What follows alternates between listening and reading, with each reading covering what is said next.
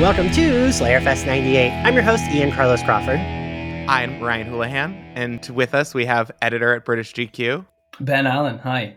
Hi, Ben. Hello, and host of The Power of X-Men, a great X-Men podcast, Dayspring. Hi. Hello. Hi. Oh gosh, I'm so excited to be here. Ryan, so we were talking about it's maybe your official first time co-host day where neither of us can really remember. It might but be. so Ryan will be co-hosting moving forward. I texted him and I was like, hey, I know you're going to co-host Angel episodes. You want to co-host a Buffy episode first? Yeah, let me get my feet wet before I move to LA and everything. We're here for the 25th anniversary of the Buffy season 1 episode Angel, which I felt like anytime I was sending it out, I was like, ooh, I don't want people to be confused. Like Angel, it's not because it's called Angel. Anyway, yes, it's a very pivotal episode. Rewatching it today, I was like, oh shit, this really does lay a lot of the groundwork for like the story, especially Angel's story moving forward. I didn't realize how much they reveal about it. Like, I kind of thought it was like, oh, we know him and Darla have a past, but we don't know what it is. Darla's like, today, 100 years ago, here's exactly where we were, and here's what I said, and here's what you wore. Like, there's a lot that they give us. But it is both guests' first time on the podcast. Ben, do you want to start us off with your Buffy origin story? I'd love to, yeah. So I'm trying to pin this down exactly, but I remember pretty distinctly a friend of mine when I must have been about 12 years old. And the show was in its like 5th season, I think. And The Gift, that's the finale of season 5, isn't it? Is it called The Gift? Yeah. Right? Yeah. Yes. Yeah. So The Gift had aired, and I remember hearing someone talking about it, how it was so emotional and how Buffy had died. And I was just so intrigued by the idea of a main character dying in a show that wasn't ending, you know? Mm-hmm. And I think I just like binged it that summer, became completely obsessed, and was like buying the magazines, like the Buffy the Vampire Slayer magazine that they sold over in the UK and Ireland. I don't know if you guys had anything in the States, but there was. We did, yeah. You had that. I wonder if it's the same one. Yeah. So I was buying that, waiting, ready to see how they managed to bring Buffy back to life, and just became completely enamored and obsessed by it, and just got all the DVDs, all the box sets. Like, spent a good portion of my teenage years just holed up in my bedroom watching Buffy, like just completely obsessed over and over again. And yeah, I feel like it's had such a massive influence on my tastes and my kind of just how I consume culture going forward. After that, it's had a massive impact. You know, I feel like a lot of us that love Buffy, it really did affect how we consume like pop culture in general, right? Like, I'm so spoiled. I want everything to be in the vein of Buffy when I'm watching it. Like, I want it to be able to make me laugh, and in the same scene then make me like cry. Yeah, exactly. It's that mixture, isn't it? That power that it has. Like, when a show is like a little too serious, sometimes I'm like, ugh, give me a joke. Like, and Dayspring, would you like to give us your Buffy origin story? Yeah, I started watching it in 1997, like right when it was airing in March. I think my dad was watching the series first, and I was obsessed with the movie with Christy Swanson and Luke Perry. I loved it. I know it didn't age well, or it wasn't even well received at the time. But my dad was watching Buffy, and I think it was probably Never Kill a Boy on the First Date. Oh, okay. I want to say that was probably my first one with Owen, because I remember thinking like Owen was so hot. And I was just so like taken with it. And I remember the promos leading up to Buffy when it was on the WB, like Tales of the Slayer. You know how they kind of recounted all the different origins. So even before I had actually officially started watching it, I was aware of it. And I think this was the first episode that I saw like live in like my living room was, the Angel episode, because I remember when Angel turns around and is revealed to be a vampire, like my entire family like gasped, like it was so great. But from there, I was just really obsessed with Buffy. I had a Buffy planner, like the ones they used to sell at like Spencer's or Barnes & Noble. I collected the action figures. I had a job at Pacific Sunwear. And right across from there was a comic book shop, and they had a statue of Buffy with like the purple top. and it was like $150, something like that, and like spent like a month's worth of salary Oh just to my like God. buy it. I know. So like I mean I think about Buffy like 50% of my day even now as an adult. So I quote it religiously. I'm obsessed. I loved Angel so much. So I'm looking forward to hearing you guys, your coverage of Angel. You know, I love that you have an X-Men podcast, but you also are obsessed with Buffy, because I do feel like the two make sense together, right? Oh, they totally do. There's so many overlapping elements, especially when you think of world building Yeah. that the X-Men and Buffy share. And Dawn is one of those, you know, rewriting history, inserting memories. Even with Sailor Moon. I'm a huge Sailor Moon fan as well. Yeah. And at one point I could do like similarities between Buffy and Sailor Moon, but my fandom has weaned a little bit since then. Yeah, no, I did a whole Patreon hands up, I have not watched Sailor Moon, but we did a Patreon episode with my best friend Kim and Paul Weinberg, and they both are like huge Sailor Moon stands. And basically it was just, the episode was them telling me all and it was like an hour long of them just like telling me all the similarities between Sailor Moon and Buffy. Oh, I can't wait to get behind that paywall and listen to it. But yeah, so we are here to talk about Angel, the Buffy episode Angel. Yeah, in revisiting it, Dayspring, what did you feel like when you finished it? How did you feel about the episode?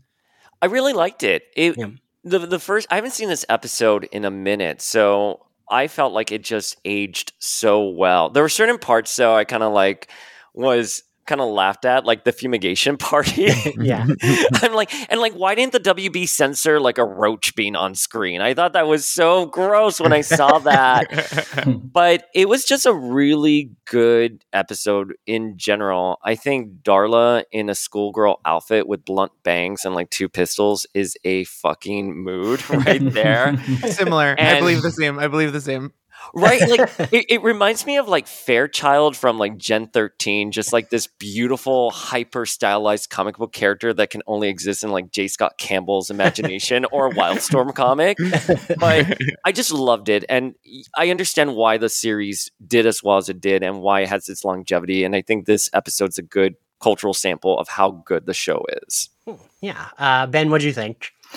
Yeah, I just think it's I think it's probably the best episode of season 1. Maybe the finale is arguably better, but it's so perfectly made. I think like the Angel reveal, as you said, like Darla coming out with the guns. I thought that was quite nuts, to be honest. Like, I'd forgotten there was ever guns in Buffy. It just didn't feel like a thing that should go in this show at all. And I love they're also like magic guns that don't need to be reloaded, and the bullets are just endless as well. I love that other monsters later reported when someone was like, why don't we just get guns? They're like, well, we tried that once when she was a sophomore and it didn't work. So funny. And then I just love also the ending, the kind of cross burn, like such a great note to end on. Angel's Buffy's cross burning into his chest. I think I'm not a massive season 1 fan, if I'm being totally honest. I don't know what it is. It feels like a little bit more dated than the rest of it. It feels a little bit like maybe they didn't have the budget as well, so it was a bit harder to get the visuals right. But no, I'm a big Angel fan as well. I love the show Angel. So it feels like a perfect kind of almost not set up for that show specifically, but just, as you say, a great proper introduction to him and the lore of Angel. Yeah. Yeah, no, I agree with that. Ryan, what do you think? I love Angel. I think it's a great episode. And I agree with everything everyone said. I would also point out that it's one of those episodes that starts to establish Joyce as being not when she's unaware of things, that it is a choice that she's making. She's probably like, I don't know, some girl that she's friends with, someone should maybe check on her, Mr. Giles, man, I just met. Like, she's fully choosing, and I love it because as a queer child to parents with that ability, it's fun to see them represented on screen.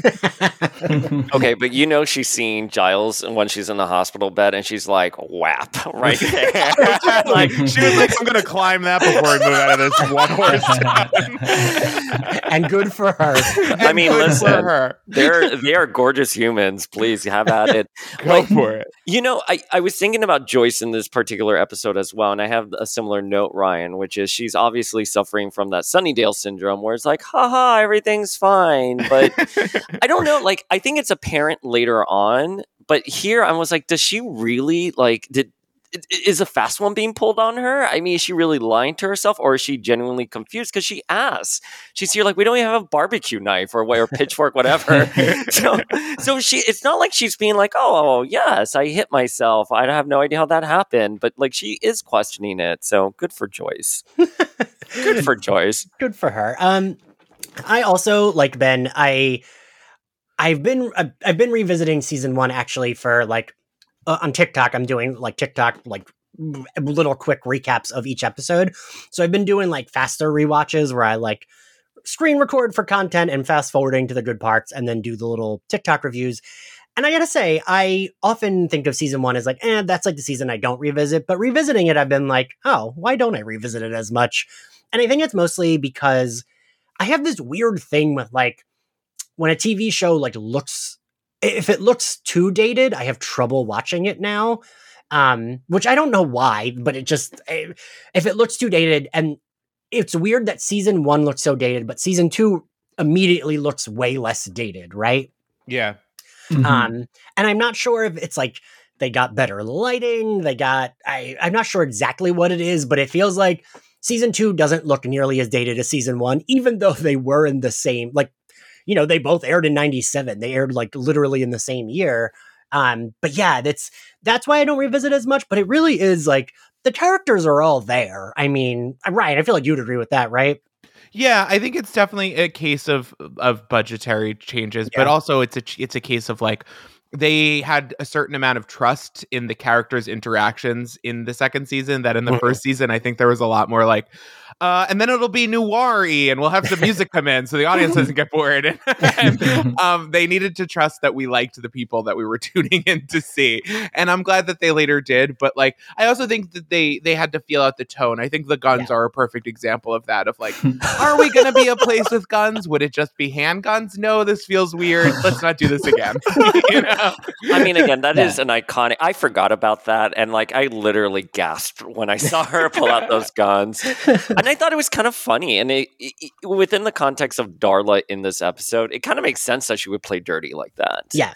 So yeah. It's funny And, as well that thinking about Ian. No, go ahead. Thinking about the use of guns, like later in season 6, it becomes such a serious thing, you know, like where it's like, oh, this is actually, you can kill someone with these. Whereas in this season, it feels kind of silly. Like it doesn't feel like the stakes aren't really there. And I think what's really powerful about like Tara getting shot later on is it's like, oh shit, this is real, like real death, almost in the same way as Joyce's death is a real death in season 5. It's like, this is another level. It's a different thing that we're not used to. And I think that's because they haven't had guns throughout as well, in a way, you know? yeah, and it's a natural death, like when Joyce dies of a brain tumor and Tara gets shot. Like it's a very tangible, non-supernatural death. That's a really great observation. Yeah.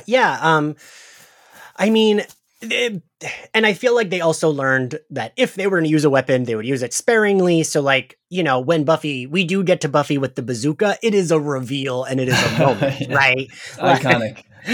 Oh my god! Like I just think of that, right? Yeah, like in the middle of the fucking mall, I think of that moment so much, and I love it. But I feel like the show maybe wouldn't have worked as well if we were always bringing out these like weapons, right? Yeah. But okay, so I actually was going to talk about Darla more, but we'll get there. The other thing, you were saying, Ryan, they try to find the tone, right? And they definitely try to lean more into like old horror tropes and almost like high fantasy things. Like when they're like, you know, we open with the Master. He's like upset about Buffy killing one of his beloved vampires to Darla and the Anointed One. And she wants to kill Buffy, but he says she has a personal interest. So he's going to send, quote unquote, the 3. And there's a lot of that in this. Like, even thinking about it, like the Master is such a stupid fucking name. For a but like they need what's his face from the Social Network to be like, drop the just Master. It's cleaner. I also love that the three are like, there's the only three. These are like such iconic people that they can be donated, marked out as the three. And then they just get wasted so quickly, like they get put down by Darla like 15 minutes into the episode. That's how ineffective they are. Despite having this I name like to think of them as very effective marketers that were turned into vampires. Okay, but here's the thing. The thing I thought about the three, it's like, if we fail, we're going to offer our lives. Like, fine, they couldn't get Buffy because she went into the house. Why didn't they burn her fucking house down? I mean, like, here's the thing, like, I get it from a plot standpoint, like, moving on. But, like, if these people are going to give their lives, like, I would, like, exhaust every resource or plan available. And they're not just their lives, they're their eternal lives. Like, yeah, their eternal lives. And, like, why not grab Joyce before she gets into the house?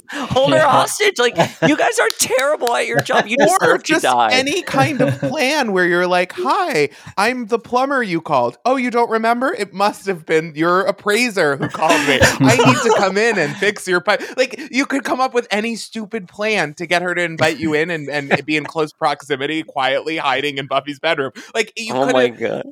But what gets me is that ultimately, ultimately Buffy finds out that they're three vampires, right? And Giles is like, "Well, they'll be offering their lives," and it's like, what, just these vampires keep their word? Because we've never seen a vampire in the future who's just like, here's my life. The guy would be like, I'm going to get a cab and leave town. Like, or like they would try to kill the Master in return or something. This season does a lot of that where it's like, ooh, this villain is like very mysterious and it's like kind of nothing. And it feels, again, I mean, I love the show, but that plot, those points of the plot feel very me trying to write a comic book in 7th grade, where it's like, well, because they're trying to build up the Master's mystique, not the villain of the week. But by doing that, they make the villain of the week just look silly, which makes the Master look silly. But I don't think they understood that yet. I, not to be a contrarian, I do like that though, because I think one of the things they were trying to do was flip certain tropes at the time. I mean, Buffy being like completely emblematic of that, like giving the blonde girl the night back and being the hero. So like maybe these like villains and that we encounter in season 1, they're trying to flip that trope, and I kind of like it. Didn't bother me. I honestly would have been more upset if I had to watch an entire episode of Buffy taking out the 3 one by one. I think the way it played out from a plotting perspective was so great. Yeah, it's like a fake out, isn't it? It's like, oh, here's what you think the episode's going to be, and it's not that at all. And then obviously it becomes way more about Angel as intended. But yeah, I kind of like that as well, I have to say. But and even when they talk about the 3, we get our first fake out with them because they show 3 bikers, and then it cuts to and there's a lot of that misdirect in this episode, and also a lot of like hints that I thought were really smart, especially with Angel and Buffy being able to sense the 3, but she senses Angel first. Like that's their first way of like kind of hinting at us that Angel's a vampire. Yeah. And well, so yeah, we get that reveal of them walking down and they're like scaring off these like biker, skinhead, punk, I don't know, etc. people. The cockroach party does gross me out of the bronze. I thought that was so gross. I was like, why are they showing a roach here on network television? Yeah, I was just like, bleh, because as a former person of living in New York experience, I once woke up with a cockroach on my face because it had come out of my air conditioner vent. Yeah. Oh my God, I'm so sorry. And I had a friend living on my couch at the time, and I literally traded with him for the week. I was like, I don't want to sleep in my room. You can sleep in my room if you want. I want to sleep on the couch. And he was like, okay. That's disgusting. But yeah, so that's all I think of when I see that. We get like Xander. He has a nice encounter with Cordelia where she just kind of like reads him to death. I'm obsessed with that scene. I want to know what boutique in Sunnydale Cordelia is shopping at that she can get $200 pairs of shoes and the Todd Holland dress as well. Todd Oldham is Oldham, what it is. Sorry, Oldham. Like, is she going? Like, what did they say in like episode 1 that like like Sunnydale's 2 hours on the freeway from Neiman's. Like, is Cordelia going every Saturday morning to Neiman's just to shop and like taking the Cordettes there? She has catalogs and she places a call where they do the shopping and she just picks it up. God, I love that probably actually would be accurate, right? Oh my God, you're right. Instead of driving in, like, what kind of car does she drive? Like a 95 Chrysler? Like, instead of putting the Cordettes in there, like, she's just like on a catalog, like dialing a 1-800 number with her dad's credit card. And you said that khaki was made from 100% cotton. All right, let's do it. My God, you know she's a cotton bitch. Like, she is vetting that. So Xander comes over to the table and he calls Cordelia a vile breath of fresh air. Buffy and Willow are kind of like, meh. Buffy leaves. They encounter the three. She encounters the three. Angel saves her. It's funny in this season, like watching stuff like this, right? Because like, also we've just finished our Buffy coverage and I'm like, man, even like season 2 Buffy would have had no issue defeating the three like solo, right? Yeah, but running away, seeing them flee from the three of them is tough, isn't it? It's like, no, this isn't how this normally works. Like, especially 2 of them, you know? But I was wondering what you guys think, because I do think like we are built up to like Buffy getting more confident. Like, we start the show, she's already like a vaguely competent and confident Slayer. But like as it goes along, she gets more and more confident and like more in tune with her powers. So I almost buy that season 1 Buffy would be like running away from these guys. I don't know what you all thought. Yeah, and Angel then is kind of pretending to still be a normal guy, isn't he? Right. So he's not doing a superpower thing yet. Right. Neither of them are used to teaming up with someone else, but they're also not used to like performing their superpower stuff in front of another person, let alone teaming up. And I think for Buffy in particular, like this hot guy that she likes is there with her and he knows that like mysterious supernatural things are going on. And that's a big distraction when all of a sudden someone's punching or attacking you, you know? That's true. Yeah. Feelings get all intermingled when you're 16. And fighting evil demons. Yeah. I think it's funny. The way I saw the scene was that like Buffy could have easily taken them. Angel was there. And I think like they wanted an excuse to like run away and have like alone time together. I mean, certainly from a writing perspective, I understand why Buffy couldn't take on the three with Angel, because you have to get them in the house to start creating that sexual tension. But like, I love the second they get into the house, Buffy's like, okay, I'm fine. Like, take off your shirt, everything. And let me tell you something. It is fucking hot. Like David Boreanaz and like Sarah Michelle Gellar, their chemistry, like, damn, like I believe it. You know, that's a thing that I've always think about when I'm like, and I'm so not interested in the Buffy or the Spike versus Angel discussions, but I always think like, oh, well, we got to see Spike and her relationship develop more organically. But then when I go back to episode like this, I'm like, okay, the chemistry is there. Like, right. Like, I agree with you, Dayspring. Like, it is there when them just like looking at each other, like you feel it. Right. And Twink Angel is a look. He is hot. My God. And he's a lot less. It's weird. It's almost like he's less stiff in this first season than he is later on. He's a cool guy who gets tattoos in the first season. Yeah, right? From there on out, they really lean on the like Irish curmudgeon element of Angel and less on the like teen boy in Southern California. I'm sad we didn't get his Irish accent in this episode because it's absolutely hilarious to me, honestly. It's the worst I've ever heard. You don't think a mouthful of Lucky Charms is a great sound to the ears? Yeah. Big pint of Guinness in there in the mouth for sure. I really don't know why they just didn't like. I feel like, not that I think it would have been much better, but I feel like just maybe like make it British and make it very light, and that would have been a little bit more in his range. Oh, for sure, yeah, he could pull that off. I think I believe in David. He could pull that off. Or he went through some horrible psychological experience where he lost his accent and he can never do it again. You know what I mean? That wouldn't have been so bad. And in the flashbacks, he's just a guy who doesn't talk a lot. So yeah, he takes off his shirt. He looks good. They're both adorable. The chemistry is there. But Dayspring, I think you or Ben mentioned it earlier. I kept thinking, wait a minute, but like the monsters are still outside. What if Joyce comes home? Like, are we worried? I was thinking too, like Buffy is like, let me get my pajamas. Like, let's not even for a brief moment in time create a scenario where your mom walks in on this scene, shall we? Yeah, well, Buffy's understandably horny and has one thing on her mind, and you know what? I get it. Buffy is so horny here, and I'm here for it too.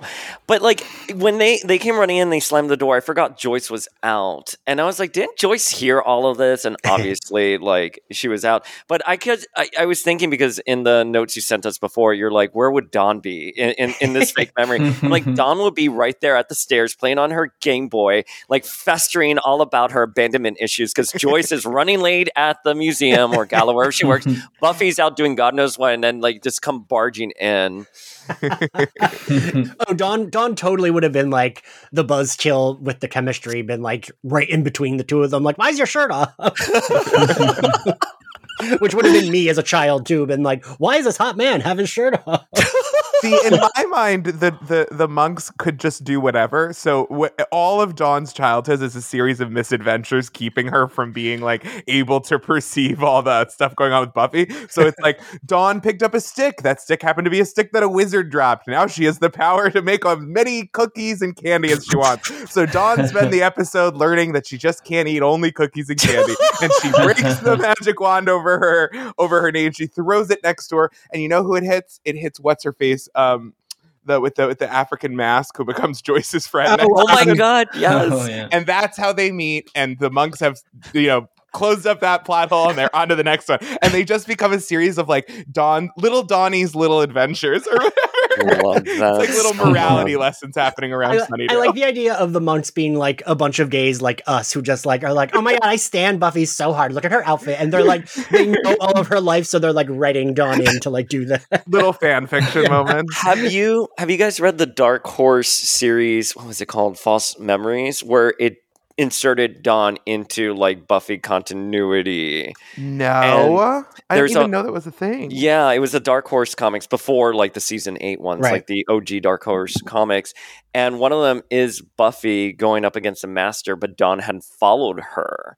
And right before the Master is going to like attack her, Dawn jumps out. It's like, Buffy, be careful, and gets distracted. And that's why Buffy gets bitten. And so when they resuscitate her, instead of saying Xander, she says Dawn. So I love the idea that like Dawn is in these memories and like in the continuity of the show. And I wish they would have done like flashback episodes with it. Yeah. Yeah. I mean, that's what the like animated series that they ended up not doing. That's what that could have been, and I think that would have been really cool. Well, and who said the quote that like basically this animated show is the false memories that the monks implanted in everyone? And like, I just want side adventures where Dawn and Sid the Dummy need to go on a road trip. Oh my God, stop in a Barbie dream car or whatever. Chaos Bleeds. I wish that really would have been an episode. So, where the hell are we in the plot now, Ryan? Oh, Joyce comes home. Joyce comes home, right. Ryan? Well, so Joyce comes home and she's like, what's going on? And Buffy's like, let me get you some tea. You want to leave or whatever? I love that the moment she says that, Joyce is like, what have you been doing? And then Angel walks in. You can also tell that Buffy's one of those kids that like does not get the presumption of innocence from their parents anymore, because I think that the Kristen Sutherland does a great job of being impatient and suspicious with Buffy even before she's given a reason to be, which makes us impatient and suspicious with Buffy. But then, of course, Angel pops up, and Buffy's great backstory for him is he's a student. Oh, he's a student at a community college. Yeah. As if her mom would then be like, "Oh well, you're good to go. Want to sleep in her bed with her? Like, go ahead, go upstairs, kids. Have fun. Do you need anything? A drink? A condom?" I mean, Joyce would be pro-sex. She would be pro-sex. Well, and I also love that we get like, it's like almost like a little beat where when she says he's a student, then she's like, at the community college, as if he looks like that much older than all the other adults in the cast. Like, he definitely looks the same age as like Cordelia and Xander, if not like a little younger. Yeah. So I like that. We do this often on the show when Joyce is like, okay, well, and she's like, yes, Mom, I'm saying goodbye to him. I like that, like, Joyce is still like kind when she's being suspicious. She's just like, okay, well, time for bed. But yeah, I kept thinking, like, wasn't she worried about her mom? But also I understand she wants to get it in. So you see Angel shirtless, you have a one-track mind. Also, there is the belief that your parents can take care of themselves, even in a heightened scenario where you're like, my mom's fine. She's going to be fine. It might not all be dick-based thought process. That's true. When you're like a kid, you're like, oh yeah, they can handle this. Yeah. My mom's bleeding? No, she's not. No, she's fine. God. So then she pretends to walk him out. He sleeps upstairs, which 1,000 years ago, when we first recorded for this episode, J.E. Reich was our guest, and they said how they identify as a lesbian, and they said how they felt that Angel and Buffy felt very much like young lesbians in love here. That Angel sleeps on the floor, Buffy sleeps on the bed, and they're still like flirting, but like in a very, Angel's on the floor and she's in the bed. They're not even like... There's no reason Angel needs to be sleeping on the floor. That's entirely a sex thing on his end. And I think it's very creepy that that's what he suggested. He's like, I'm your little puppy dog. And it's like, well, we already know this is going somewhere with Willow later.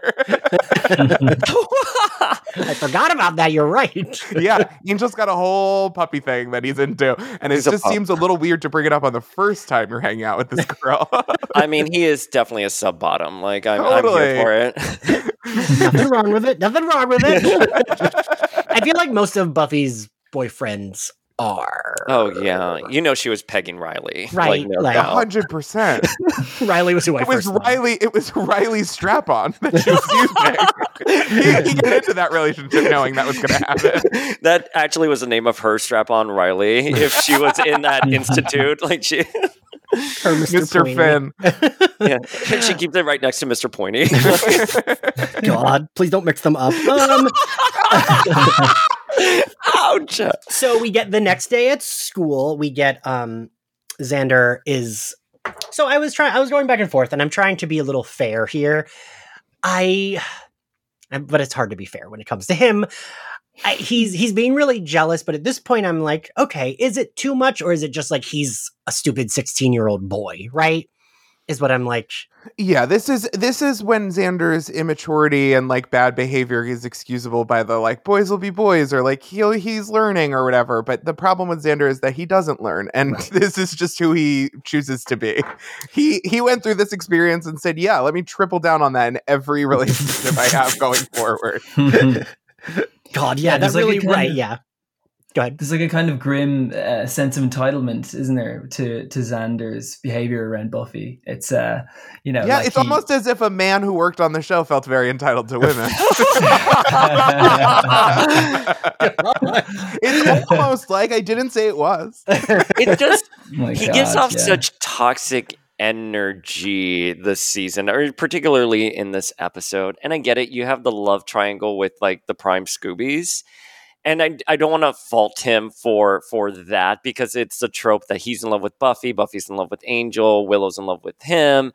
But it's just like way it comes off is so like toxic and suffocating, especially when you have a character like Buffy who's so strong and active and defying all these stereotypes, Yeah, well, it's what's pathetic. interesting. And sorry, go ahead. No, go right ahead. Sorry. I was just saying it's extremely unlikable.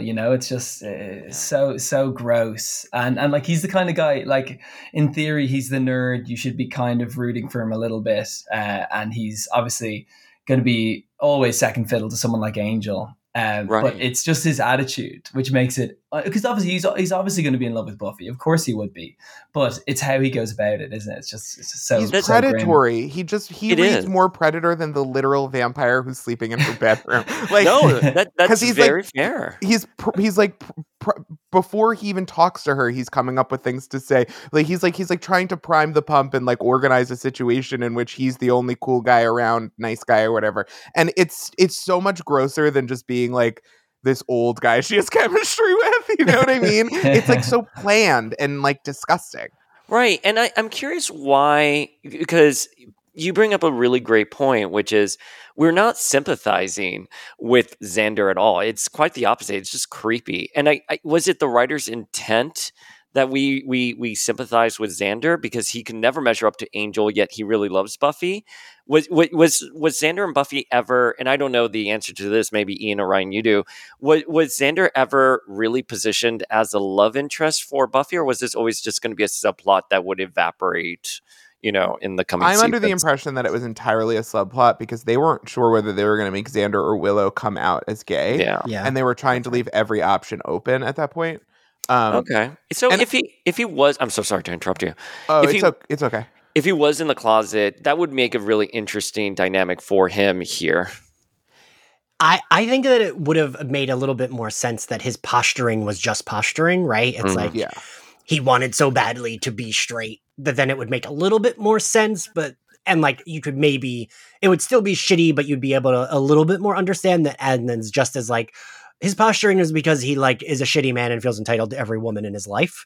Yeah, I did always think like how the show would have gone if Xander would have been gay, but like then what would we have gotten with Willow? We would have never gotten Tara, and like we would have had a lot. Larry would have got shot in the chest, which is not something I was hoping to see. I also think it's a matter of, at the time, culturally, we gave guys like Xander the benefit of the doubt, and we all tried to identify and see the world from their perspective because that was the guy who ended up being Batman or Spider-Man or whoever. Right. That was the trope they're a very- upending. But they never give Xander a journey where he discovers that he's being some type of guy that everyone gets mad at, because at the time, like, he was the guy. He was like the archetype that was like the American guy. And I think we were supposed to see it as like, he's making mistakes and he has flaws, but that doesn't mean he doesn't have worth and all this stuff. And it's like, no, I think we were wildly overestimating his worth and in fact undercounting the flaws. But I don't think they were aware they were doing that. Like, to them, Xander was endearing because he was Nicholas Brendon and he was like a smiley, happy friend. But, you take a step back and I don't know, like, he's the person who lies the most and the most frequently, like, emotionally to Buffy from the beginning, where he's like, I'm your friend. I want to hang out with you. Tell me things in confidence. We're platonically here. But that's all a lie. And we are in on it and Willow's in on it. And we just watch him lie to her a lot. And it sets their relationship up for this weird dynamic that they can't undo, because even the writers I don't think realize the level of like mistrust that they've laid the foundation of this friendship on, and like it makes it creepy when he hangs out with Dawn. It would be different if all of them were kind of like shitty to each other. Like, then it'd be like, oh, okay, but Buffy's like a very good friend to all of them all the time. Yeah, she's a really good friend to him, and Willow's a really good friend to him, and Willow's a really good friend to Buffy. You know what I mean? Like, everybody's pretty good to each other, that it makes it look so much more toxic. Yeah. It's not like It's Always Sunny in Philadelphia, where like everyone's an asshole. And in the comic books, he ends up with Dawn. I know. I don't love that. I know. No, not into it. Don't love It's it. like, what if Buffy didn't have any power that I didn't have and was younger than me and impressed by me? Then it would all work out, wouldn't it? God. All right, so moving on past. Sorry. So Giles kind of like knows who the three are. I do like the little bit of Willow being like, how do you always know everything? And he's like, you weren't up till 2 a.m. doing research. I really like early season Giles of like just constantly exhausted. Yeah. It was more realistic to be like, this poor man has to do all this research. He's being paid like a school librarian's salary in a foreign country. Like, he would be exhausted, and like his love life would be random people we only see once. But he is getting the council money, like, because we know in season 5, that's true. Yeah, he's getting paid retroactively from the time he was. So he's getting some side money there. Well, he doesn't have an apartment in Melrose Place. So. Oh my God, Marcia Cross is right next door to him. She's like, it's not as bad as it looks, it's worse, and like blows that place up. Taking off her wig. Stop it, that traumatized me. It's a conversation for another day. But in the Buffy universe, when Marcia Cross takes off her wig, Terry Hatcher's face is in the back. Jesus. So then we get he tells them that the three, having failed, will offer up their lives. We see them offer up their lives. The Master, there's something to be said for like Mark Metcalf really gives it his all with the Master because he's like such a camp queen, and like he gives this long speech to this demon child where he's like, taking people's lives, that's, blah, blah, blah. And I'm weary, and we, not human lives, but demon lives are important. And then it's like, Darla, kill them. Like he gives this whole speech about not killing them and then has her kill all three of them. And I kind of love that. Yeah, I think he was trying to like give him a primer on why it's so fun to kill other demons because it means so much. Means more than like a stupid human death. Yeah. I love the makeup for the Master. I think it's to die for. Like even like the very bold and dramatic lighting. What were their names? Todd McIntosh and John Bolick, who are like the makeup people makeup people for Buffy. I mean, they killed it. It's serving me it's like incredible. Max Schreck as Count Orlok, like this very 20s silent film. Like he does such a great job. Like I don't realize how much I've missed the Master until I saw this episode. Like his absence is definitely felt later seasons. Yeah. It's just so great to take like Freddy Krueger and Jafar and like mash them up in this like sleek sort of like Disney simpering homosexual from vampire from the future and the past. Like it's an amazing. It really does set the tone for the Buffy big bads. And I really think the big bads, and similarly, I feel this way about the X-Men or like Spider-Man or Batman, is that they're such iconic heroes because their villains mean so much. And there's so much of the writer's effort and worldview was put into the villains to make them like something that is worth standing against. Yeah. And the Master really sets the tone for the rest of the season. And this is one of the episodes in which like he as much as the 3 is not impressive, he does seem like a big deal. And looking back on it, it would be easy to be like, oh, it was one vampire in a cave, like not that big of a deal. But they do make it feel like he's got a real stranglehold on the town or whatever, and Buffy should be worried. Well, I didn't even think about his sexuality until now that you mentioned it. He is very campy, and he does come across as very LGBTQIA+. I'm wondering who he would hook up with, Angel or Luke. Definitely Luke. Yeah. It was Luke. Angel was a twink that stays at his Fire Island share in the summer, and he knows him really well. Darla's like his good Judy, and Luke is like that piece of ass. Oh my god, I love that. Well, so I wanted to say like I do agree with you, Dayspring. The makeup like still kind of holds up, right? Oh, it does. 100%. Like, I think it does. Yeah, it definitely does. And it gives the vampire look somewhere to go, Yeah. I remember on Charmed and Supernatural, once they started having like budgeting problems, they would cut back on like the VFX and like the makeup for like the Monsters of the Week.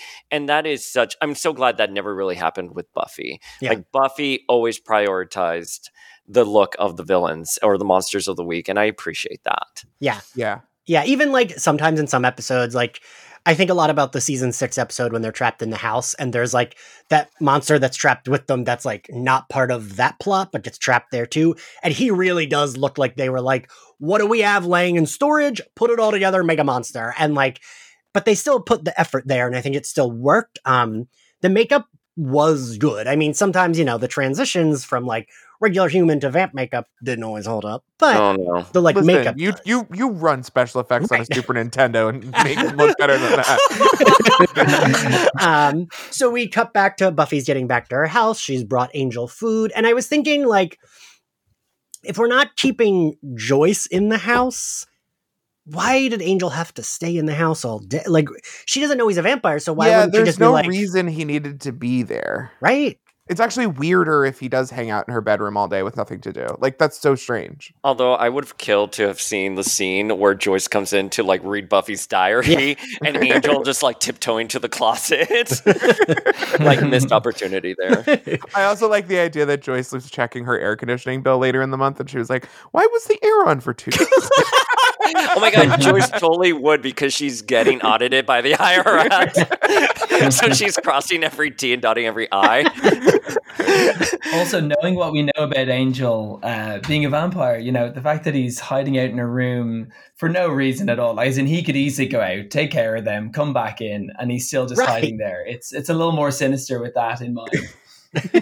But why didn't Buffy question it? I mean, I guess for like the audience, this is another hint that Angel is a vampire because he couldn't leave. But why wasn't Buffy like, dude, why did you stay in my room all day? That's fucking weird. I guess she was just like a teen girl who was excited about having trapped a boy in her room. No, and look, and I love that, and I had that as my note, because one of the things that I was thinking is like during the training session, why isn't she like really anxious to go back home because she has Angel there? Presumably, she's letting him stay there because he's injured and he can't walk, you know, blah blah blah. But I really would have liked to have seen her be a teen girl and just be like, "Oh, I have Angel at my house. I have to go back. Bye, Giles." Yeah, or even just trying to leave during lunch or something. Like, why would you? Yeah.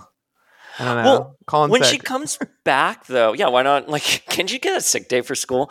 But when she comes back, it's so dark, and I was just curious about that because for me, it read like she got home at like 7:38. Well, I was gonna say, doesn't school wrap up around like 2 p.m.? Yeah, like why wouldn't she have gone run? Even if she had to train and go to the library, she should be home by 4. She's like doing cheerleading. She stopped by like the school election. She swung by Willow's house to help him pot some plants. Like she's got a full social schedule. That is true, though. She did do the training, so one would think that's after school. Which I do love in the training session how Giles, we get this a lot, especially in the first season, where he underestimates her. And he's like, well, no, not the crossbow yet. And he's like, we're going to do the like combat. And she like wipes the floor with him like immediately. And he's like, all right, now we'll do the crossbow. I guess one could say that then they trained a lot more because Buffy does become pretty proficient with a crossbow by the end of the season. But yeah, so we get that. And I like that this feels very like teenager, although this still feels like 39-year-old Ian right now. When she's like, did you read my diary? That wasn't about you. A could have meant anyone. It was Ahmed. There's a foreign exchange student at school. It's not about you. And I didn't say I wanted to have a fantasy with you. And like, he's like, I didn't read your journal.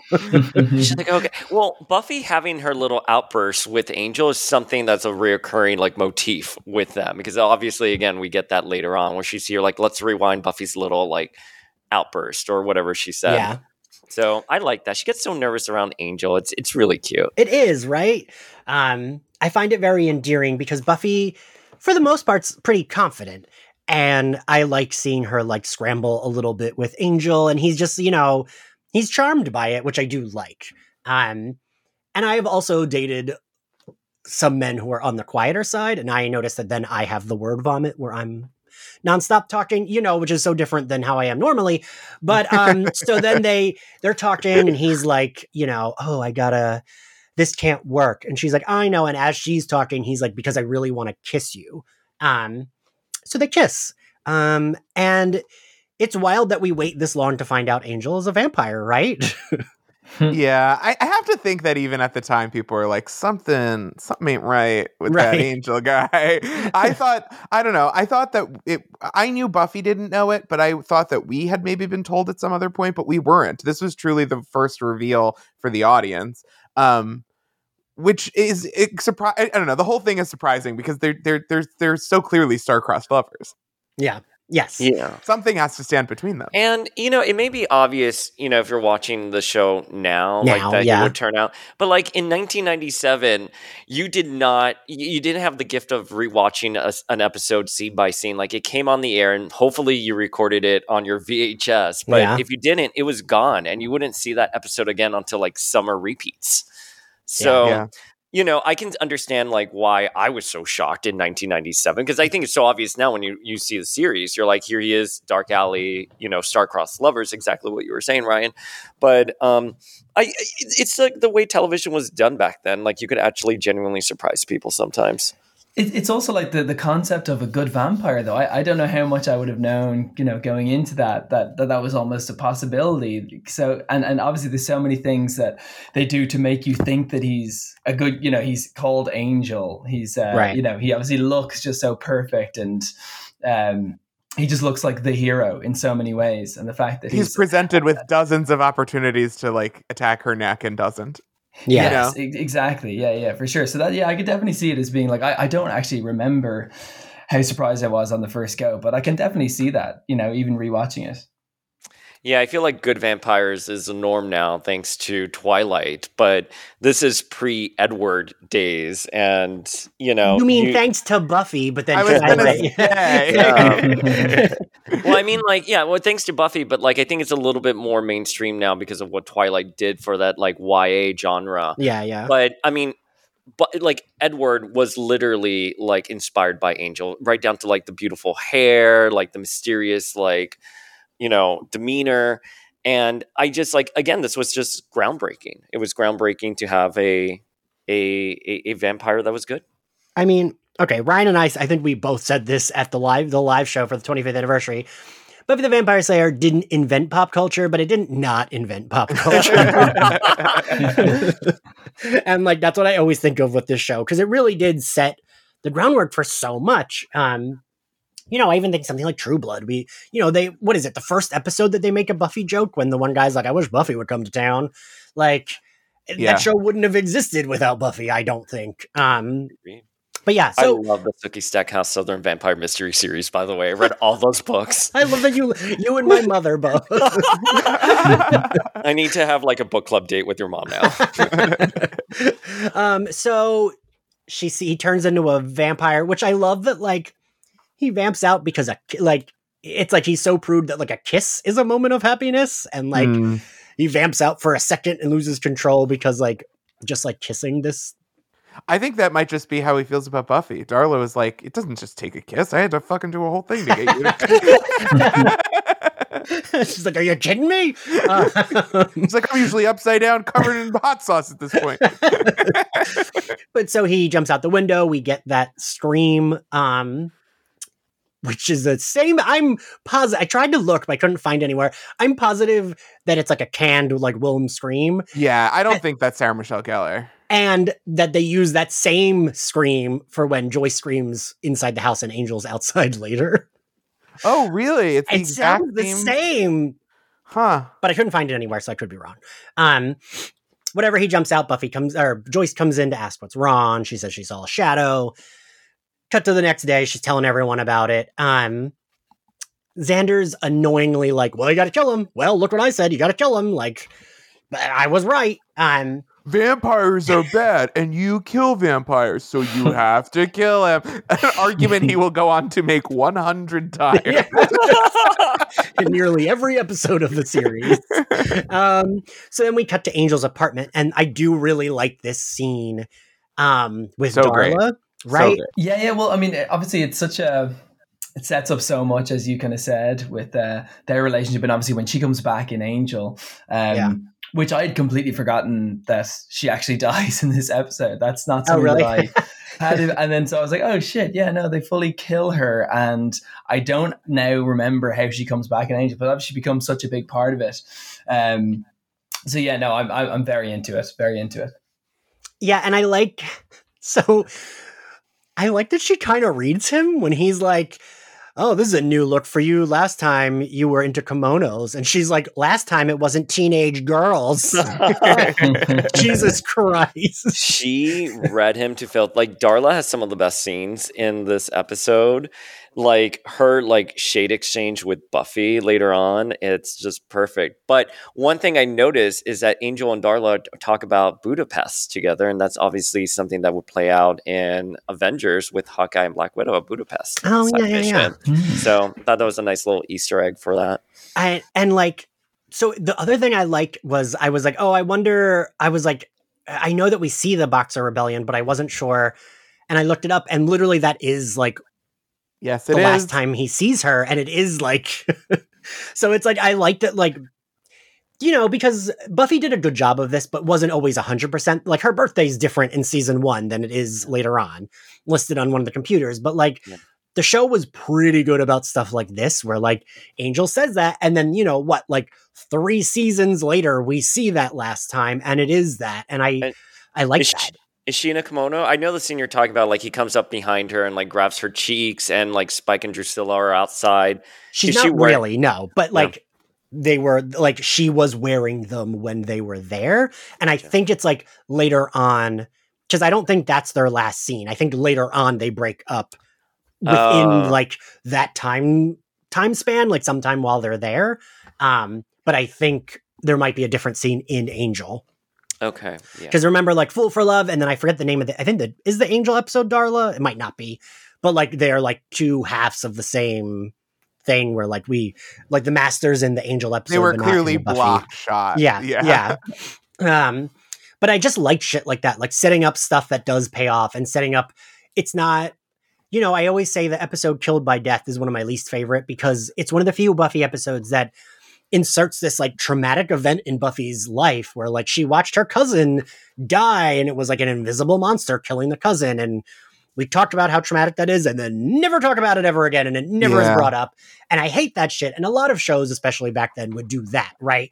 Introduce this major plot point just for one episode and then never talk about it. Buffy was better about that, where like we would introduce it and it would be there. It wouldn't just go away. Yeah. Right. What was her cousin's name again? Celia? Oh, that I don't remember. I hate that episode. Good riddance, Celia. So then we cut back to Willow. Like we get more of what is it? Oh, so I don't know, but we get the Angel apartment scene. Then after that, we cut back to we get them talking about Angel again, and Willow's very cute. The season 1 Willow is so precious to me, and she's very like, maybe he's a good vampire. Is that possible? And Giles is like, that's not possible. And she's like staying optimistic. Because she's like you said, Ryan, she is a good, like Willow and Buffy are good friends to each other. Yeah. They're like very supportive. Someone has to be. Right. No, but like Allison Hannigan and Sarah Michelle Gellar have beautiful chemistry. Like I buy them as being best friends. Like the opening scene when they were talking about like having a guy, not having a guy, the conversation, the way they play that off was perfect. Yeah, it's crazy because it's like not since Kim Cattrall and Sarah Jessica Parker have two people who like apparently like just according to reports, I'm not saying that it continues to be the case or that it was true, didn't like vibe, but on camera it's just vibes. It's like a laser gun of vibes coming at you. They read so well and they test so well as friends. Yeah, agreed. Yeah, because like I think it was in season 7 they like really weren't friends at all. Like they weren't speaking, and yet they still like do great work together, which is a credit to both of their acting abilities. I mean, it upsets me on a personal level because I want them to be best friends. But yeah, and like so we get they're studying together, Darla's spying on them. She goes to Buffy's house. Joyce lets her in. Joyce is immediately like, you want to eat something? Let's have a snack. Darla vamps out, and Angel is outside the house, kind of, I guess, watching. Yeah. Runs in. Ryan, explain this. I'm a little like, do we think we're supposed to assume that when she throws Joyce at him, he gets a little like, ooh, I could? Or is he just like being weird? I think that we're supposed to think that he has a moment where he's like, it smells like Buffy and I haven't eaten in so long. Okay. And you know what I mean? And he has this moment of like, but he doesn't do anything. But I think emotionally we're supposed to blame him and it's okay that Buffy's mad at him because he does consider it. And that's like enough for us to be like, well, you deserve to be spanked or whatever. And not in the good way this time, Angel. Thrown out a window, so like he does get. Which I love that Buffy throws him out the fucking window, and we don't really like how much that house gets destroyed. I was going to say the first time of many that Joyce would call a contractor and say, what do you want? But like they don't reference a window again. Like Buffy is in the hospital with Joyce and Joyce is like, oh, I just slipped, blah, blah, blah. And like no one's like, but what happened with the window? Like, were you attacked? You know, would have been the more logical thing. Like somebody came through the window. It's just never referenced again. I also don't know what happens to Joyce, right? So Buffy goes for Angel. Joyce just drops on the floor and Buffy knocks Angel out the window. Like, you know, I would have thought you maybe save Joyce first and then deal with Angel. I don't know. No, you throw him out the window, leave your mom on the floor bleeding. That's it. But two things about that I noted. One, the way Joyce talks to Darla. She's here like, oh, I've had a hard day at the IRS with the IRS. Like, who talks like that to presumably a teenager? Like, what parent would say that to a teenager coming in? Is it because like she doesn't buy that Darla is actually 16? Like, it's also just like incredibly trusting to be like, oh, I'm gonna let this random teenager in my house, but it's also incredibly trusting of their parents not to be like, why was my teenager alone in your house with you? It was like something big or something small. It's like, what are you making a lasagna for this teen girl you've never met? Yeah. Just give her a Snackwell's cookie. It's 1997. Like, and then the scream, that was not Christine Sutherland. Oh, absolutely. Like, I'm positive it was the same scream from earlier. Because I remember, I don't think Sarah Michelle Gellar ever actually screams. I feel like all of them are like, when it's a big scream, I feel like all of them are like something, like someone she else. She does in Hush. God, that was the worst one. That was the worst scream ever. By the way. I love Hush, but like I can just visualize that, her screaming there. Oh my God. It's like very clearly not coming from that. You need body. a trigger warning when we're talking about Sarah Michelle Gellar screaming in Hush, please. I have nightmares all day about that. So we get Joyce is very enamored. I like that she's like, are you the doctor? Oh, the librarian. What's he doing here? Because like, what the fuck is he doing there? Yeah. I guess they were worried, right, that she would be turned was the concern? Or just that's his slayer, so he's concerned about her mom? I think a little of both. I think there's a lot of confusion happening. Yeah, I mean, I don't know. It's still early on in the show's like Genesis here. It would be like, why wouldn't he like kind of test her if he thought that? I think they were just showing up because it's what you said, Ryan. It's his slayer's mom. I mean, how much can you convey on a beeper? Right. Yeah. Also true. We didn't have texting. You're like, Joyce, hospital, 911. That's all you get. Oh my God. I forgot beeper codes. Like, what is a beeper code for like, come, my mom is in the hospital? God. So then we get, Joyce does mention that other friend, Darla, was there. And that's when Giles realizes what's going on, even though Buffy had left to go like basically kill Angel, right? Mm-hmm. And I kept thinking, and I said this in our Moon Knight recording last week, I was like, why isn't everyone just talking about what's going on? Why isn't Angel just telling her Darla did it? Because she probably would believe him. I don't know. It felt like, let's have a nice convo here. Why are we... Angel's being like kind of annoying and purposely feels like he just wants her to kill him, right? Maybe he does. I agree. That was in my notes here. Like when Angel's like, when Angel eventually says I didn't do it, why doesn't Buffy be like, who did? You know, like there's some kind of like miscommunication that's not happening there. And like Angel does not deny attacking Joyce when she says it. You're like, well, I killed everyone. I killed my entire family. I brought Black Death to everyone I met. And I was like, okay, that's a beautiful line. But also just be like, it was Darla. Like, why are you taking credit for that? Doesn't he kind of say, though, it's almost like he wants to have the confrontation and one of them kill the other one because he doesn't want to pursue whatever romance he knows is on the horizon. That seems to be what he's getting at some point. But I agree, it's one of those classic TV things, isn't it, where it's like a very simple conversation would solve this whole thing. Yeah. But I love the line that he says about the girl he killed that eventually he gets cursed when he was here. Like she was dumb as a post. I couldn't believe. Now I can never look at those flashback episodes when they kill her and not be like, yeah, that girl was dumb as a post. Like it just like, because that for me is, I don't remember him ever saying that line. And obviously that is such a pivotal moment when he kills her and, you know, sets him on the course of where he needs to go. But that his interpretation of it, like, centuries later was like, yeah, she was a dumb girl. I was like, oh my God, that's savage. Savage Angel. Twinkie Angel is savage. So you're right. I wanted to bring that up too. I forgot. He does explain the curse, right? Yeah. Like he explains it here, and he explains it in a way that they don't ever need to retcon it, right? It's very digestible the way he talks about it, and like when the vampire, that's a demon, your soul gets away, but that's the part that stays. If you're in his case, that's he's cursed. It's just it was very matter of fact and very easy to understand. I was like 12 when I saw this. Right. Did they use the G slur for the first time here for the Romani? I think they use because then they use it.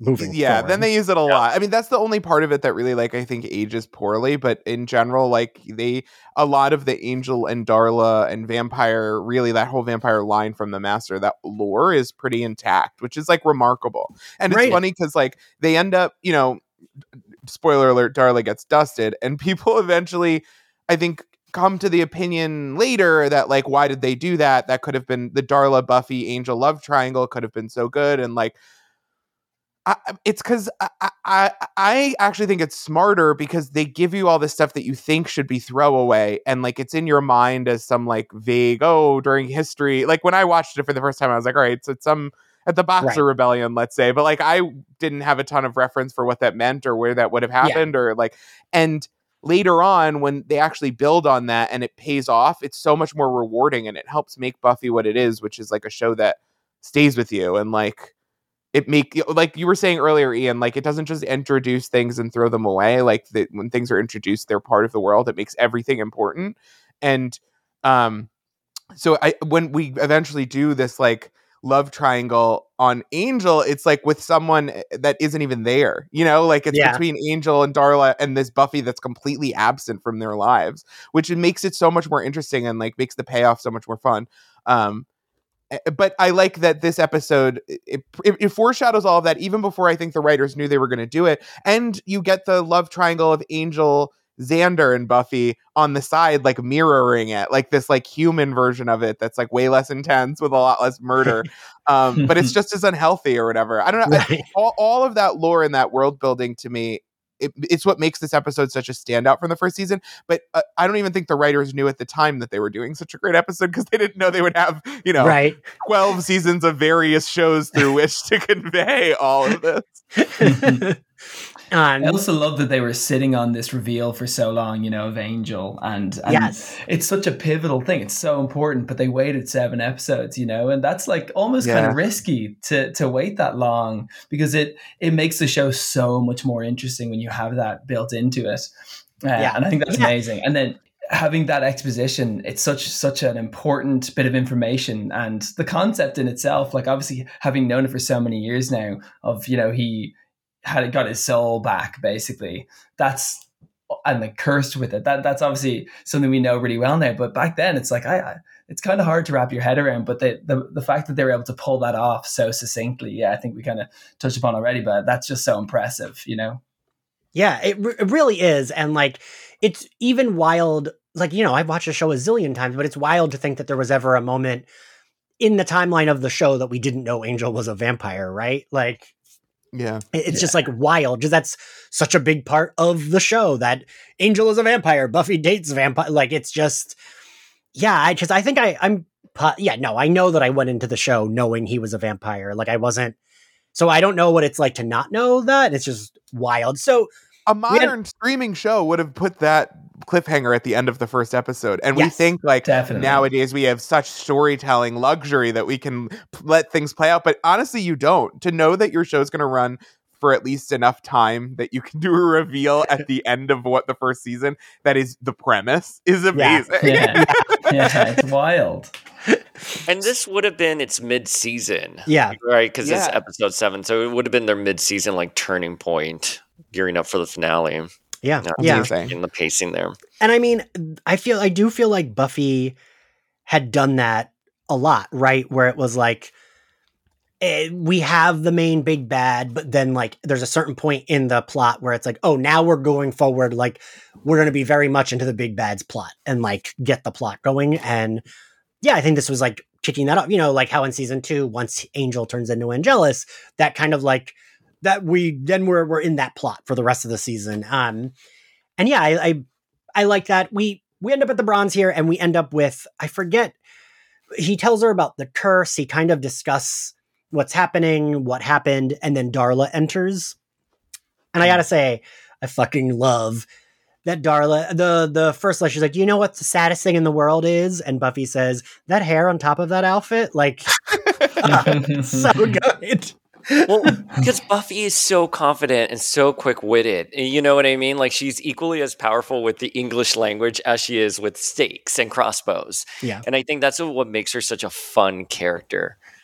It's also fun that like Darla comes from this world where women are repressed and had no power, and like she got to live the turnaround of that in real time, not just like for herself, but on a larger societal level. She became a serial killer and women got the right to vote and dress how they want. Whereas Buffy is this person that has existed for just this short amount of time in history from Darla's perspective. And like Darla is this creature out of time, and Buffy is like emblematic of a very new thing. Yeah. And it's so interesting to watch the two of them face off, and it makes it even more interesting that Darla has 2 guns and is like, fuck it. And Buffy is like, no, I've got a crossbow or whatever. 2 guns and no aim whatsoever. Like, literally the worst shot of all time. 2 guns, 2 huge boobs, and no aim. And honestly, I'm iconic. You know, like Bimbo Darla, Darla, though, when she was sired, what was it, like 17th century, something like that? Like, she was working as a sex worker. Yeah. And she was dying, and she says, let the devil take me. Like, I don't want God. I'm forgetting the exact quote. But Darla has always been like a wallflower. And I love what you're saying about that, because later on we would discover that about her. And it makes this scene between her and Buffy so powerful, because they represent 2 very different wallflowers for a specific era, especially when thinking about women and women's roles. Yeah. You could machete cut this and like put the Darla scenes in their own little movie that like tells you her story, and it would all work. And that's like, they didn't know that was true when they were making it. They just made it so well that it does. That's so awesome. I love this want show. a fan edit of someone out there putting all the Darla scenes together, making a movie out of it. Like, Making Julie Darla's Benz story. deserves it. Yes, Julie Benz deserves it. Like, we just I mean, Hell yeah, she does. I was gonna say, she also is like a fucking great actor, and I think that's why Darla so works so good. well, right? Like, Darla could have been a throwaway character that we didn't see again if Julie Benz hadn't been so fucking great, right? Yeah. Mm-hmm. Very true. Very true. I also love that she's got baby voice, but she's so sinister. Yes. It's great. It's a Yes, great line delivery. It's very Bride of Chucky. I love it. Jennifer Tilly. Oh yes, you're right, Ryan. I hadn't thought of that comparison, but it really is, because it's like that voice would go with like a sweet, like cute person, but actually this person's a murderer, just like Jennifer Tilly and Bride of Chucky. That's why I used Alaska Thunderfuck and the Cardigans Love Fool when we did the live show for my Darla drag, because I was like, both of these artists have unhinged baby voices. Yes, and just so everyone knows, Ryan did fucking killer Darla drag for our live show of her in her schoolgirl outfit with the vamp makeup. It was fantastic. There was a lot of blood. Stop. I'm going to be stalking you now on Instagram. Ryan, was it after that? It was that show, right? Where you like left to get changed. You posted the picture of your drag all like messy and bloody, and your mom thought like something happened. Yeah, my whole extended family called my mom and they were like, Ryan's being beaten or something. And it was like me with one contact out and fake blood all over me or whatever.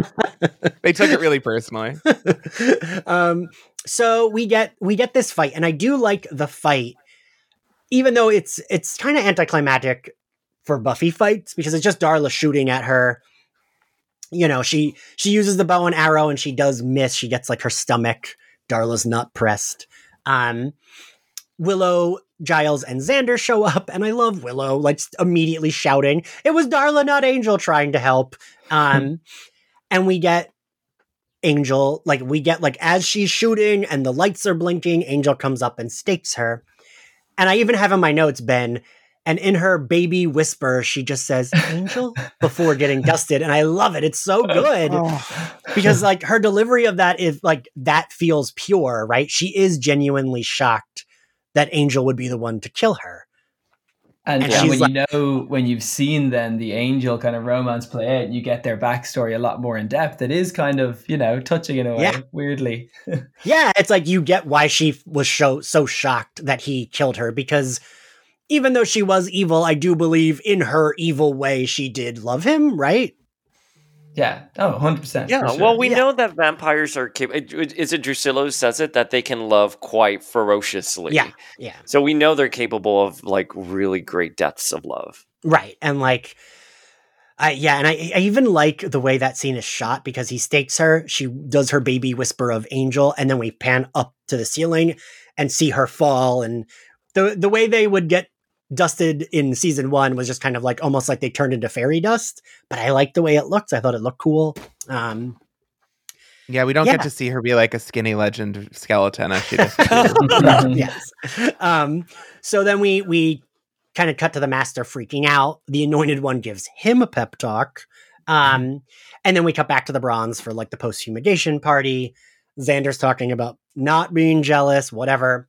And this Buffy Angel scene, I will say, it worked on me. I loved their discussion here where she's like, I know, not, like he says nothing can ever happen. And she says she knows. And she's like, I mean, you're like 224 years older than me. And I love that, like, this episode explicitly says for most of the episode why they shouldn't be dating, why they can't date. And yet, and like, I love that shit. I mean, Ryan, you mentioned it's setting them up as star-crossed lovers, right? We know that they can never actually be together. And even in season 2, when they are together, we learn even more why they can't. I mean, Willow says at one point, what would even happen to the Right. And like, their chemistry here is so good. I will admit, I teared up a little bit because I just forgot. I love that they're being like, yeah, we know we can't date. No, this can never happen. And then they like are looking at each other and you just feel the like electricity there. And then they kiss and we get, I was already mentioned, but we get the like her cross burned his chest a little bit. It's just so good, right? I think it's a really good beat to end on. Amazing. Such a great scene. All right. Well, now that we're at the end, favorite scene, Ryan? My favorite scene is when they're at the hospital and Joyce is just like, what, Mr. Giles? And I'm like, you're fucking horny as hell. Just say what it is. You tell those teens to get out of the room. You got some stuff to sort out with Mr. Giles. Ben? This is kind of a really small one, but I just love Buffy beating the shit out of Giles when he's wearing his big silly outfit. He's got his big like kind of helmety thing on, and then they kind of have them throughout the series. I think there's a few different ones of those. So I love it. I love seeing it. Dayspring? My favorite is when Cordelia goes after the girl and she's here like, this is what happens when you sign these free trade agreements. Wait, no, that was amazing. I was freaking out. I truly lost my mind at that line. I forgot that. Damn. I know we forgot to bring that up because I love the framing of that scene of Xander. Is it Xander? And he's like, you're in love with a vampire. And Cordelia's like, what? But she's really looking at the dress that's beyond them. It's so perfect. I just love that Cordelia's understanding of politics is entirely through consumer goods, and that just came up that week in like social studies, and she was like, is that why people can get access to disgusting knockoffs or whatever? And she waited for the chance to bring it up. It's so good. Time for it. So I think my favorite scene is the end of like their chemistry there, and them talking about like why they can't be together, and then them still kissing. Love that shit. Favorite outfit, Dayspring? I'm trying to think. Favorite outfit? I mean, it's going to be Darla with the guns and everything. I think it's iconic with the baby voice. It's just everything about the Darla character in this episode, like, just stole the show from me. Okay. Favorite outfit, Ben? It's got to be Cordelia's one-of-a-kind Todd Eldon, for sure. No doubt. I mean, that dress is beautiful. I mean, listen, and that's going like $2,000 online for like vintage. So good for her for being trailblazer. Ryan? I like the Anointed One's little hoodie. I think it's cute. And listen, if you have to trick Prey into believing that you're a harmless little tyke, I think that's probably an awkward shopping trip. My favorite is the same as Daysprings.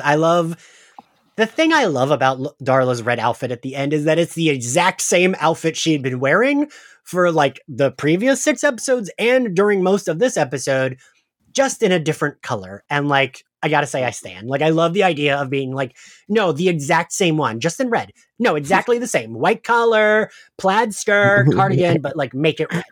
and like give me some guns. She's on the phone with the same catalog person that Cordelia was on the phone with. And this guy's like, these women got a lot of very specific orders. No, I like to think that I went to Catholic school growing up, so you actually had to go to a special like uniform store, and they had all the uniforms there in different colors. I like to think she killed like the uniform like shop owner and like stole everything there. And she's like, I need one for every school in 00. Thank you. Yes. Thank you. And she's like, yes, after 400 years, I still like a size 0. Like, I love that. And love like, I love it. Okay, now we bring back the question, what would Dawn be doing? Ben, what do you think Dawn would have been doing in this episode? Oh my God. So Dawn, she's what, about 8 years old now? Would that is how's that 8 or 9, yeah. 8 or 9, okay, yeah. Well, something like that, yeah. Homework, hopefully, like just getting in the way. As I think someone said earlier, just completely ruining the vibe between Buffy and Angel, like no doubt. That's just oh yeah, she's cock blocking Buffy. Oh yeah. Dayspring. Yeah, cock blocking Buffy. I think she would be in the hospital with Joyce, probably like on the bed or something, snuggled up with her mom. I'm trying to think of where else I would have placed her. I think because of that, in that unaired Buffy animated series, they showed the image of a little Dawn with Joyce. So I'm kind of associating Dawn with every Joyce scene if I have to insert her. But I think she would be within the Scooby gang, or she knows Buffy is a Slayer. So I think she would be in the loop on that. That's what I was trying to figure. I was trying to decide if I thought she would be in the loop with the Scoobies or what. Ryan, what do you think Dawn would be doing? I think Dawn is at a daycare playing out a Home Alone style scenario where her teacher's a witch and she has to get her in the oven and cook her. Meanwhile, she doesn't want her mom to know that she's being like, quote unquote, disrespectful to the teacher. So this 8-year-old is in this like scenario, and eventually she does end up cooking the witch. And then when Joyce picks her up, Joyce finds some innocuous reason why she's never coming back to that place anyway. And then Dawn never knows if she imagined that misadventure or if it was real. And that's just one of #Dawn's adventures that I'm going to keep coming up with. Wait, but Ryan, I love your theory that like probably Pat is floating around there. Like Dawn is with Pat right now. Like Pat is being babysat by Pat. Dawn's version of the Master, and all of her little side adventures are set up by Pat, and at the end it's like Pat shaking her fist before the credits. Okay, that is the best line I ever heard, that Pat is Dawn's version of the Master. Like, that is genius. Like, please write this. Like, someone needs to write and illustrate this. Like, this is like what happens with Maggie Simpson whenever the other Simpsons go away. Yes. That's my imagination. So I can't decide if I thought I know Dawn would have been cock blocking. I can't decide if I think she would have known her sister was a vampire slayer or not. But I know that somehow Dawn would have known Angel was there, and Buffy would have had to bribe her to keep it a secret from Joyce. Like, she would have had for the first episode, Kirsten White said that Dawn's subplot would have been her Tamagotchi dies and she's very upset about it. So I feel like maybe like Buffy would have been like, I will buy you 3 new ones if you don't tell Mom that this hot guy's staying in my room. We'll get you a toy in a Double Meat Palace Happy Meal. I mean, 9-year-old me, I would have been like, great, toys and McDonald's, I am sold on keeping the secret. Although I probably would have been bad at keeping the secret, but that's what I think would have happened. What grade do we give the episode, Ryan? I give this episode an A. I have no complaints. For a first season episode, crushed it. Dayspring? A+. Ben? A B+, I think. B+. Okay. It's great. It's top tier season 1, but I think if I'm putting it on the grade against later seasons, it's not a full A for me, because I think it just gets better as it goes on. Buffy, but you've got so many iconic moments in there. You've got Angel, you got Darla with the guns. It's definitely a high grade still. I'm definitely the same as you. I'm like a border of B plus A, because it is a very good season 1 episode. But for me, I always think of it as a little slower, and it really isn't that slow. But the pacing of the plot is weird for me. Like, we get the 3, and then we get them as this big menace, and then we completely disregard them 15 minutes in. But yeah, I think maybe B plus. The reason why I'm definitely going more A is I was looking on Wikipedia just now. Like David Greenwalt wrote this episode, and he obviously would go on to co-create Angel. Yeah, and I think he just has such a good understanding of the Angel character and the lore he wanted to like sort of say with him. And it's very and this has this episode. What is introduced here will go on as we discuss. To be like central Buffy lore. Yeah. Well, if you'd like more of this, come on over and listen to the Angel episode. I am going to be tuning in for that. Which will be hopefully starting to drop in June. Maybe sooner. Who knows? I don't know. Thank you, boys, for joining us. Thank you, Ryan, for your kind of first, maybe official co-hosting If episode. It wasn't my first, it felt like it. And if you liked Slayerfest 98, you can find us on Apple Podcasts, Spotify, YouTube, and anywhere else you get your podcasts. You can support us on Patreon. I just started a Discord server where all of our guests are invited to join, and anyone on the Patreon is. And we are going through Harley Quinn season 2 and What If over there. And I'll be doing some more episodes with my mom where I have her watch an episode of Buffy and we talk about it because she loved Buffy when it aired, but does not remember much. And if you want to follow us on social, we are at SlayerFestX98 on all social media platforms. If you want to follow me, I'm at IanXCarlos. Ryan, where can everyone find you? You can find me at Ryan Houlihan on the world's most popular social networks, but you can also find my drag persona, Aria Woman, at AOL keyword woman on all social networks, and my RuPaul's Drag Race podcast at Academy of Drag on all social networks. And Dayspring, where can everyone find you and your podcast? We are on all podcast platforms, so check us out there, Power of X-Men, and I'm predominantly on Instagram. I tweet occasionally, but, I'm inconsistent, but I'm on Instagram daily, hourly. And Ben, where can everyone find you? I am on Twitter at Ben Appetit 1. That's me on Insta. All right, well, thank you all for joining us, and this was our 25th anniversary of the Buffy Season 1 episode Angel. Our next one will be on Prophecy Girl, which won't be for a little bit yet, as that one doesn't turn 25 till June. Happy Pride. And we'll see you all next time. Bye, guys. Bye. Bye.